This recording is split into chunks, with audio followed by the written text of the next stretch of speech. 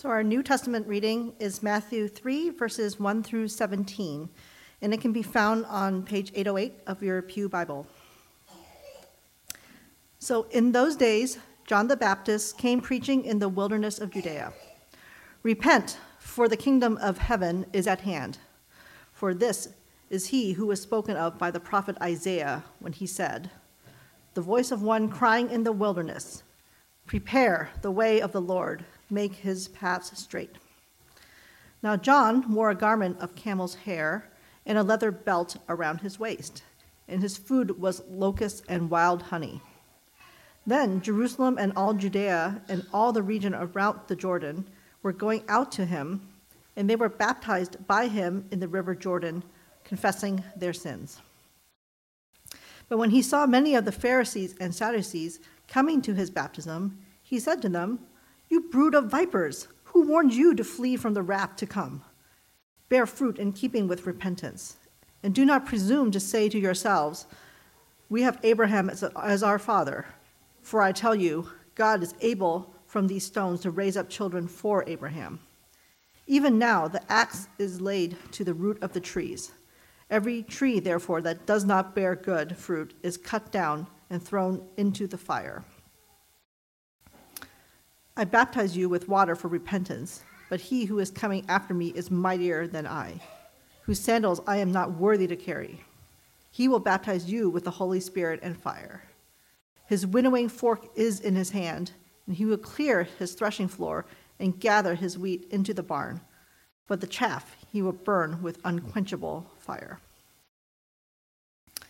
Then Jesus came from Galilee to the Jordan to John to be baptized by him. John would have prevented him, saying, "I need to be baptized by you, and do you come to me?" But Jesus answered him, "Let it be so now, for thus it is fitting for us to fulfill all righteousness." Then he consented. And when Jesus was baptized, immediately he went up from the water, and behold, the heavens were opened to him. And he saw the Spirit of God descending like a dove and coming to rest on him.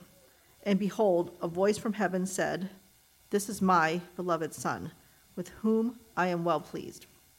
This is the word of the Lord.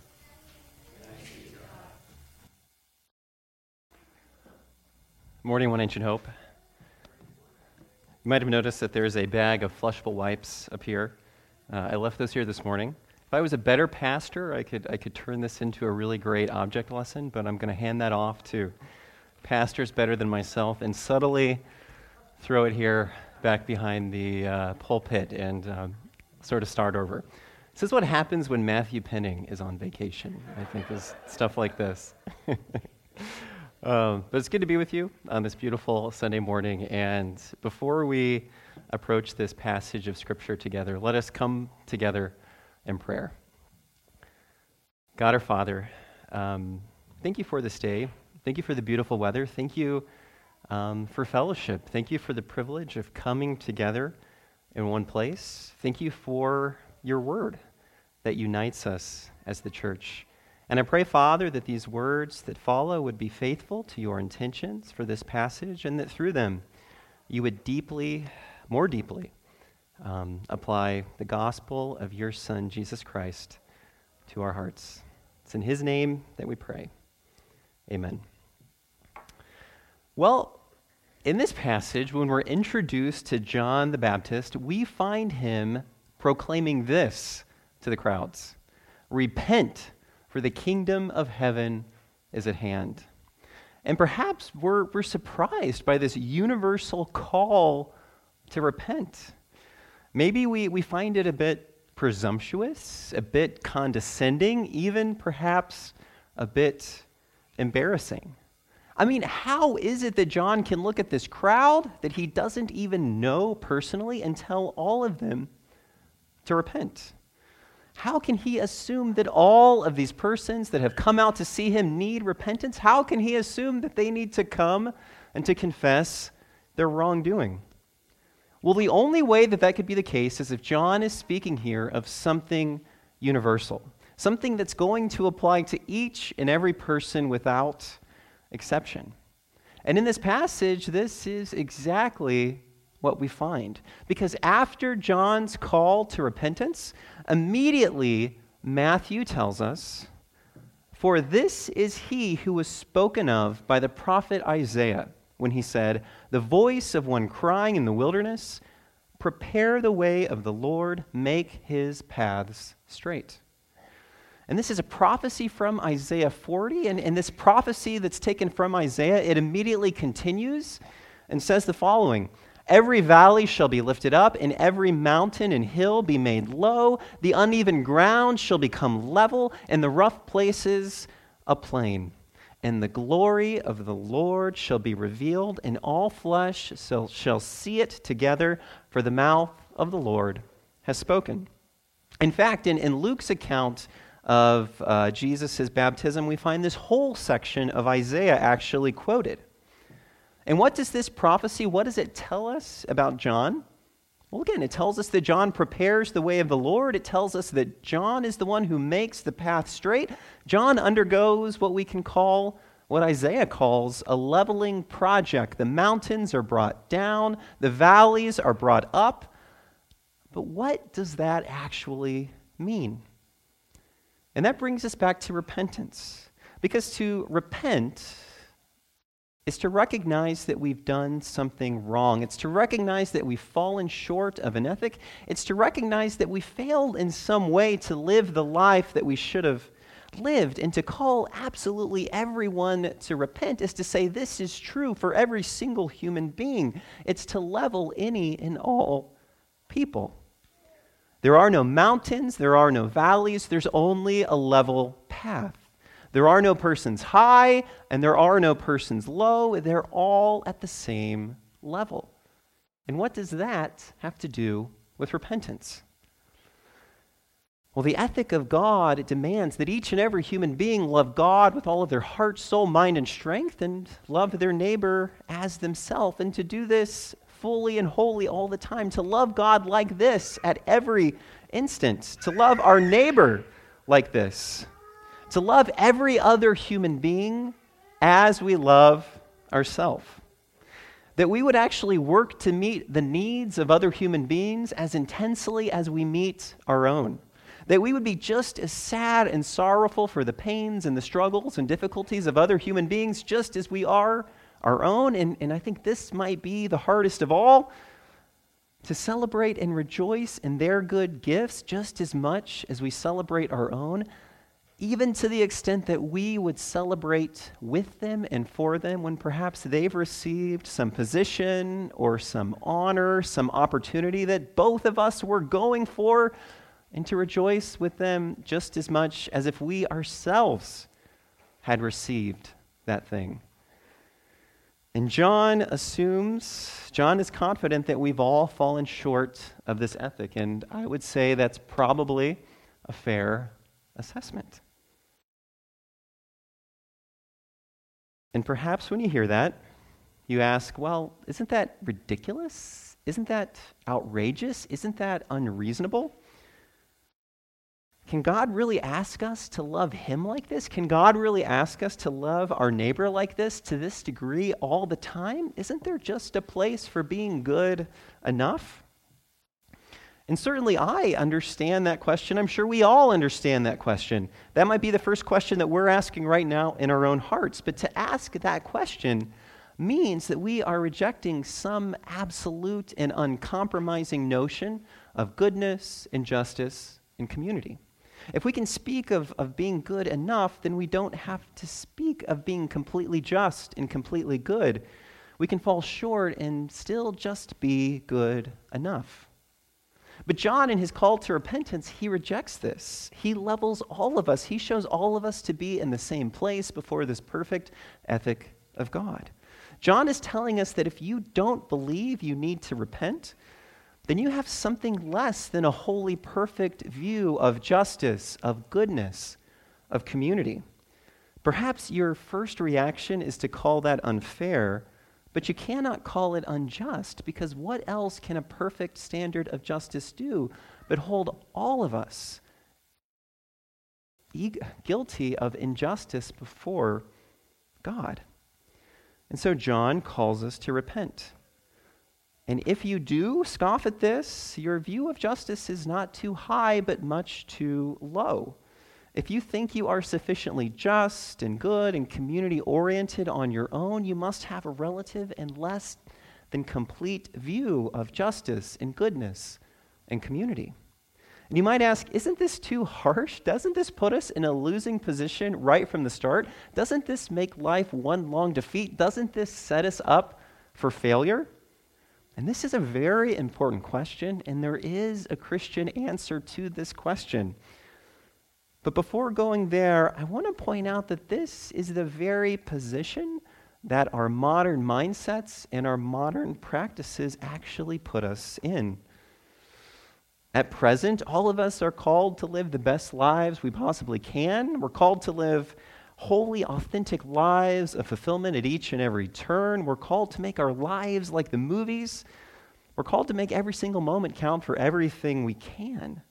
We're called to always be improving our careers, our romances, our accomplishments, our personal networks, our status. We are always told that where we are and what we are is not enough. We're called to carry a burden that no human being was meant to bear. And this begins early. Now, even preschools have selective admissions process. Even by 3 years of age, you might have already missed the chance to succeed as much as you possibly could. The scholar and writer Matt Feeney, he wrote an article for The New Yorker a few years ago, and it looked at the way that the admission process to top universities has come to affect parenting and growing up. And he says in this picture, we actually find a deep, deep irony, because universities speak of applicants wanting to show their authentic person, the real person behind the application. The universities want to hear the heartfelt, passionate, vulnerable voice of the students come through these application materials. But this authenticity is wholly determined by the university. Feeney writes, with so many applicants and so few open slots, and such a sought-after benefit to hand out, admissions deans realized they could literally tell their teenage applicants how to be a person. And at the time that Feeney wrote this article a few years ago, one particular thing that admissions boards, they love to see on an application was that the student had started a nonprofit. Yes, they wanted a high schooler to start their own nonprofit organization. But the plot thickens because Feeney warns that even as he was writing this article, that particular accomplishment was already starting to lose its attractiveness in the eyes of the admissions boards. So yes, start a nonprofit, but even that still might not be authentic enough. And of course, this whole application process is creeping into more and more of life. Feeney points out that we think of the traditional college application that students often complete, sometime around the beginning of their senior year. But now there's an alternative offered by many of the top schools, something called the Coalition app. And it takes a portfolio form, and from 9th grade onwards, students are uploading materials to this portfolio application, making their whole high school experience one long application process. As the dean of one such school says in support of this new application, let's think long term about my identity and what my application will look like. So yes, we want to see your authentic self, but of course we're here to tell you what that authentic self should be. We want to hear your true voice, which of course is one and the same with what we want you to say. We want you to make your own identity regardless of what anyone else might think. But of course, if it doesn't measure up to our exacting standards, then we're going to have to reject it. No one is meant to bear this weight, especially the youngest in our midst. And this should also open up our eyes to all of the pressures that children and teenagers are constantly bearing in our modern moment. For instance, reflecting on the harsh criticism that's often lobbed at younger generations, Literature professor Alan Noble, he says his experience is actually much different than what we often hear in the media, and this is a word for us to take to heart specifically, given our location on a college campus. Noble says, and this quote is a bit long, but it's very good. He says, "When a young person stops coming to class, binge watches Friends for 36 hours, and can't seem to get out of bed, it's almost entirely because the student cares too much, not too little. They don't choose to tap out of life because they think winning is meaningless. They tap out because they're taught that winning means everything, and they cannot envision a path to winning. If you live in a hyper-competitive society where you know you cannot possibly compete against those with biological or economic advantages, why bother playing the game? Rather than failing to accept responsibility, they find an alternative space to pursue existential justification. If I cannot compete in graduate school, I might be able to compete in a video game. If I can't win the love of a desired spouse, I can find a sense of belonging in porn or in romance stories. In this system, there are winners and there are losers, and the very few winners take all. And if you haven't attended the right preschool, if you haven't started a nonprofit by the time you're in 10th grade, if you're only starting your college application process at the beginning of your senior year, well, chances are you're not going to be winning as much as you should. And so, why not just give up? There are mountains and there are valleys. There are those on top and there are those on the bottom. And these increasing stakes of childhood, well, they're only making the mountains higher and the valleys lower. And to be sure, adults feel this too. This fights against contentment. This fights against commitment to a particular place and location and congregation. We're always wondering, how could I have done better? How could I have been more successful? Yes, I suppose my life is okay, but what if I moved to a new location? What if I got a new job? What if I got a new spouse? What if I got a new degree? Maybe I could climb up a little higher on that mountain. And otherwise, if you're not climbing up the mountain, you're just slipping further down the valley. And with these things in mind, let's return to that earlier question about the need to repent before the perfect ethic of God, before his perfect goodness and justice. But let's ask that same question about our modern culture of winning and losing. Don't these cultural standards put us in a losing condition right from the start? Don't they make life one long defeat in which we're simply set up for failure? Yes. Yes.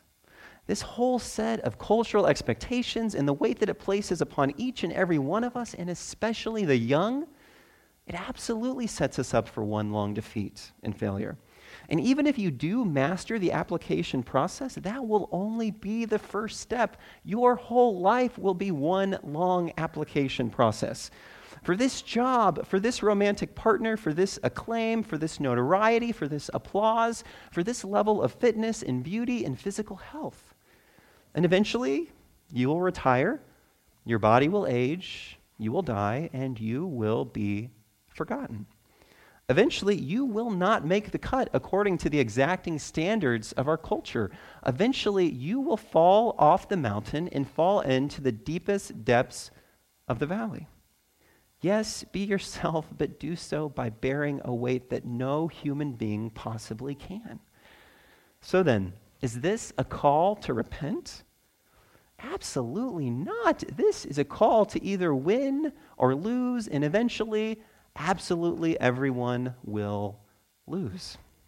This is not leveling mountains and valleys, it's making them higher and lower. But John's ministry is leveling all of us.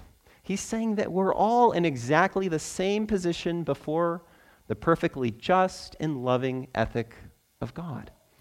And he calls us to repent. But repentance means that judgment need not be the final verdict. We often think of repentance as a sort of sour or cruel, harsh, heartless word.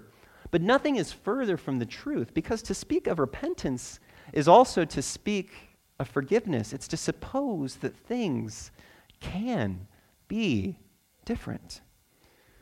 There is no repentance in our culture, only losing and temporary winning, which is as much as to say there is only losing. You always have to do more. You always have to compete with one more person. You're not climbing a mountain. What you're doing is trying to make your way up a landslide. It's impossible. And our culture does not call us to repent. It only says, move on. I've seen enough. But repentance is what characterizes the ministry of John. Think about high mountains and low valleys. They block our way. They keep us from traveling, and so we cannot get where we should go, cannot get where God is calling us to go. And in this series, we've talked a lot about the theme of exile, and the theme of exile permeates the Gospel of Matthew. The people of God are not really home. They're not with God. They're currently separated from God. And John's ministry shows this because John preaches and baptizes in the wilderness. John ministers in exile. But John levels. He clears the way, and he does so to prepare the path of return. The path of return to God. The mountains and the valleys are leveled, and the path is set before the people. They can see their homeland. And so then is repentance, is that the path? Is repentance the path that brings us back to God? Yes and no. And here we have to tread very, very carefully. What causes our mountains and valleys? Well, it's competition. It's seeking to win and to make the other lose. I'm climbing up. I'm putting my head or my foot on the head of someone else so I can get a little higher. They can go a little lower. It's pride. It's elevating myself and pushing the other down. And strictly speaking, if repentance is the path back to God, simply my repentance, then all I need is a bit of help. All I need is a little boost. I just need a bit of level ground, and if that's the case, we're actually right back to pride. I've said this before, but I've heard this kind of approach called Home Depot theology. You can do it, God can help. But that's not the Christian religion. If that's the case, then coming back, we're still creating mountains and valleys. I'm the one that made the journey. I'm the one that traveled back. I, me. Thanks, God, for showing me my sins and all the ways I fall short. Thanks for showing me the way, God. I'll take it from here. You go on ahead, God, and I'll catch up. But that's not repentance. That's only a new form of religious pride. That's a religious form of the admissions process. That's only a religious form of winning and losing, and this is not repentance. This does not end our exile. It does not end our separation from God. Because recall something very important about the way that John levels. Prepare the way of the Lord, make his paths straight. It's not our way that's prepared. It's the way of the Lord. This is not the way that we travel. This is the way that God travels. Yes, we are in exile, but this path is not for us to come back to God. This is the path by which God comes to us. God comes to us in our exile. God comes to us in the wilderness. As Isaiah says of the ministry of John, every valley shall be lifted up, and every mountain and hill be made low. The uneven ground shall become level, and the glory of the Lord shall be revealed, and all flesh shall see it together. All of us have been leveled, all of us have been brought to the same place so that the glory of the Lord might be revealed and that we ourselves might see it. God is coming. God is coming to you in your exile. God is coming to you in your separation from God. And only by realizing all of us are equally guilty before God will that make us able to see the glory of God. Because the glory of God comes to us in the place of exile. And even John himself must learn this. We read, Jesus came from Galilee to the Jordan to John to be baptized by him. John would have prevented him saying, I need to be baptized by you, and do you come to me? But Jesus answered him, let it be so for now, for thus it is fitting for us to fulfill all righteousness.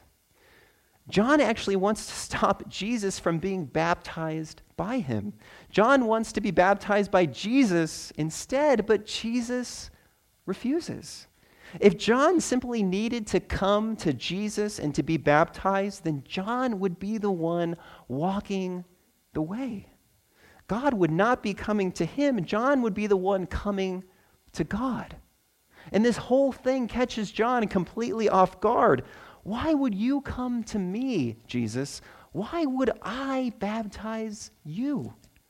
No, Jesus, let me come to you. Let me come to you and you can baptize me. Let me come to you and that will make things right.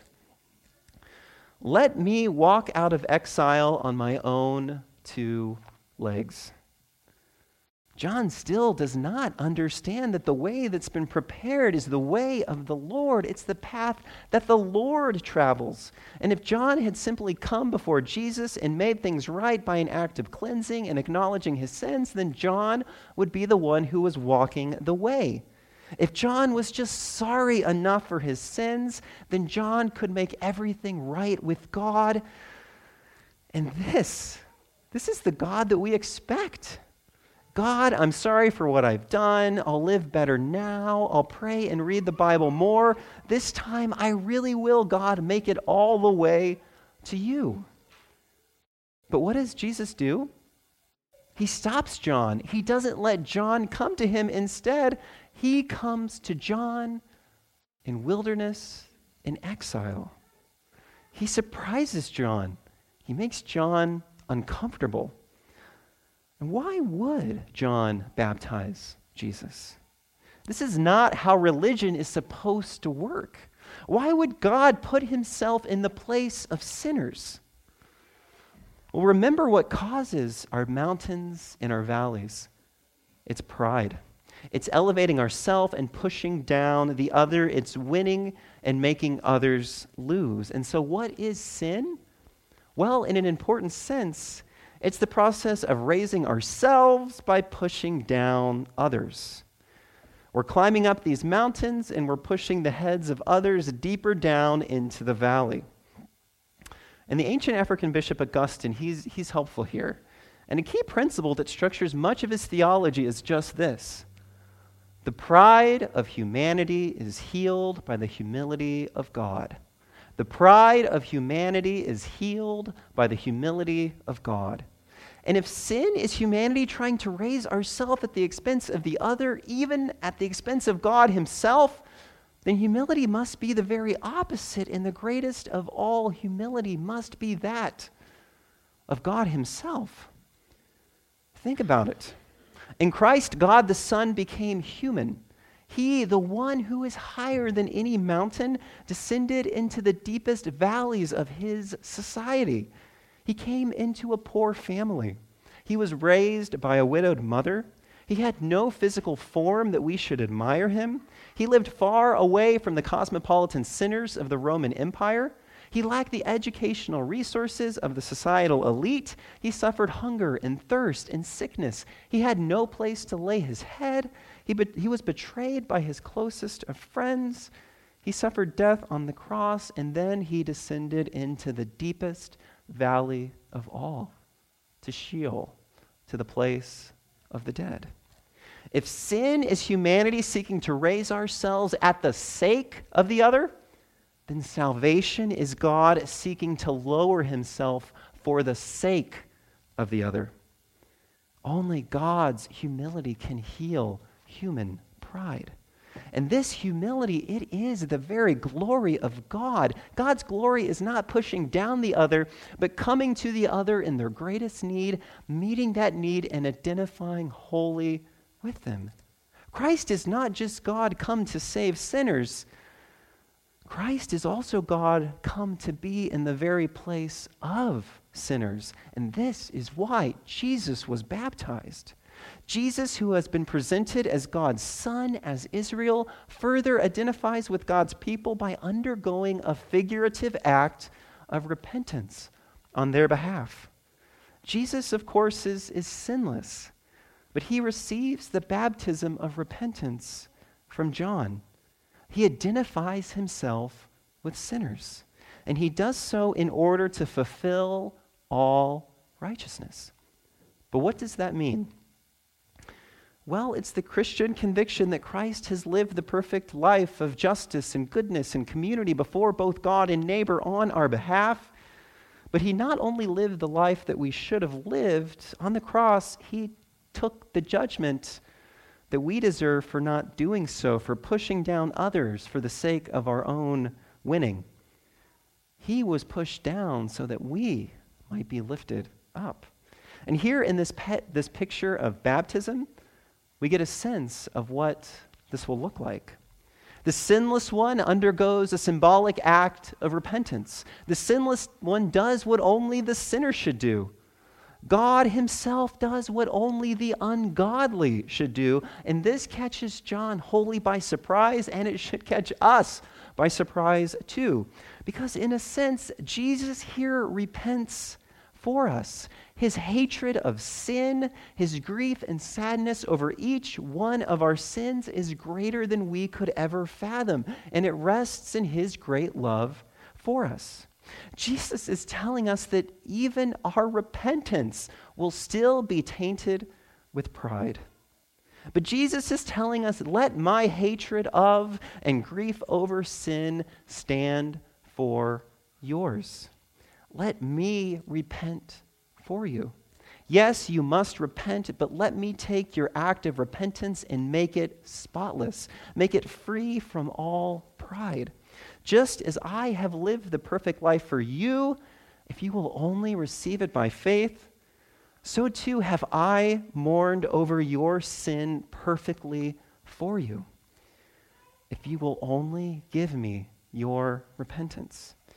Yes, you must repent, but even the sincerest repentance you can muster is stained and tarnished with pride and the assumption that you are still a little higher than all those other people in the valley, that you still deserve salvation a little bit more than this or that person. But Jesus can perfect our repentance because he is humanity as it should be. But even more, he himself has tasted the very depths and effects of sin. He knows it and he hates it. He knows it and it breaks his heart. Because he, in his humanity, was exiled from God.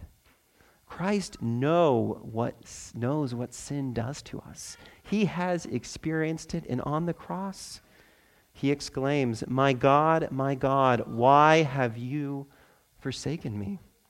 And Christ speaks here the words that only we should speak as he suffers the judgment that only we should suffer. And so Christ fulfills all righteousness.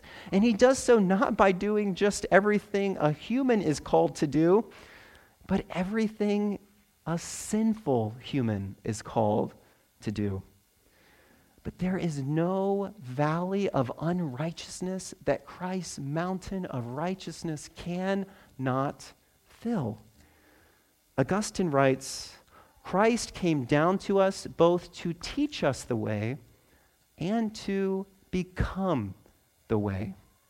This is why he did not disdain to be baptized by his servant for our sake. John prepares the way of the Lord, but this is the way that the Lord travels to come and to find us. Religious teachers or missions boards or any kind of gatekeeper, they're happy to show us the way. They give us impossible standards, but they don't lift a finger to help us on that way. But Christ does not just show us the way back to God. Christ himself is God taking that path to bring us back to himself. And this covers absolutely everything. Christ really does fulfill all righteousness. Because in a sense, again, Christ even repents for us. Christ mourns over our sins for us. And so true repentance is even repenting of our repentance. It's knowing that we don't hate sin as we ought, that we don't love God as we ought. Proper repentance by faith is acknowledging our absolute need upon Christ Jesus. And so repentance, like all of salvation, is ultimately a matter of receiving. And what should be our response to this humility of God? It should be the utmost humility. And I don't often put things in these terms, but I think it needs to be said in light of our modern moment with all of its outrage and finger-pointing and blame-shifting and fear-mongering and competition and rampant self-righteousness. In light of all these things, I need to ask you, if you do not have a spirit of humility, have you actually received Christ? If you lack humility, have you actually been healed by the humility of God? Christians should be growing in humility every single day. If not, then there's a deep problem either in our acceptance or our understanding of the gospel of Jesus Christ. Perhaps you think that Christ has only come to show us the way, and you have not realized that Christ Jesus is himself the way. And so then, does all this mean that our work and our vocation, that they don't matter, that they're not important? Absolutely not. They matter deeply. But these two, like all of the Christian life, must be approached from humility. Consider, for example, the example of C.S. Lewis. Lewis, he was a great intellect and scholar, but throughout his career as a professor at Oxford, certainly one of the top institutions of learning in the world, he was continually denied a chair, and despite his serious academic work in Renaissance and medieval literature, he remained only a tutor there his whole time, which was most of his career, before he finally took a position at Cambridge. Many of his suits, they were from his father, and not only did they not quite fit right, but by that time they were rather shabby. And we have a whole book, and I'm sure this is only a fraction of what he did, but a whole book of letters that he wrote specifically to children. Lewis studied and taught because he cared deeply for learning and his students, not to win and climb the professional ladder. Lewis felt no need to impress others with his wardrobe or style, and Lewis believed it no insult but a great privilege to use his intellect to answer the questions of children, persons who certainly have little, if no, social capital. And in light of all that, what characterized Lewis's life? Well, a deep, enduring, playful, and serious joy. Having been saved by the sacrificial service of God, Christian humility counts it a privilege to serve the other. And if you ever feel that some service is beneath you, remember that the God of the universe has gone lower to serve you, to save you specifically, to save you by name, and let that melt the hardness of your heart. And if you want to start a nonprofit, if there's a need that you can meet, by all means, do that.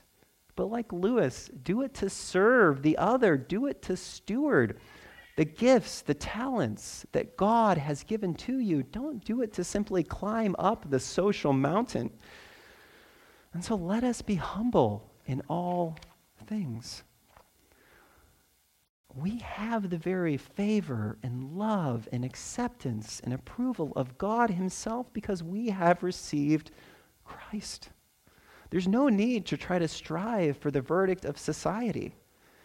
And this is true both for us and for our children. Christ really has done it all. He has fulfilled all righteousness. He has even hated and mourned over our sins for us. And so when he comes out of the water, he hears the voice of the Father saying, "This is my beloved Son, with whom I am well pleased." And this gives us a picture of Christ's salvation. God comes to us as a loving Father, seeking out his children who have exiled themselves in pride. And what must we do to be saved? Well, simply receive this Father. Simply put down our pride and our tantrums and the silly toys that we cling to with all of our might, and let this Father pick us up like the children that we are. And then he will say over us the words that Christ has won for us, words richer than can be given by any admissions board. "You are my beloved child, with whom I am well pleased." This is salvation. This is the way of the Lord. This is God's gift of everything in Christ. Put down your pride. Let the loving Father pick you up and receive the great love that he has for his children. Let us pray. God our Father, we thank you for who you are. We thank you that the path that you prepare is not the path that we must walk, Lord, but it is the path that you yourself walk to us. And we know, Lord, that it is a path of suffering. In order to come to us, you have given the life of your only begotten Son, and you have done it for us. Lord, open our eyes to the blessing, to the gift, to the deep act of humility that is. Please, Father God, help us to receive that more and more. In Christ's name we pray. Amen.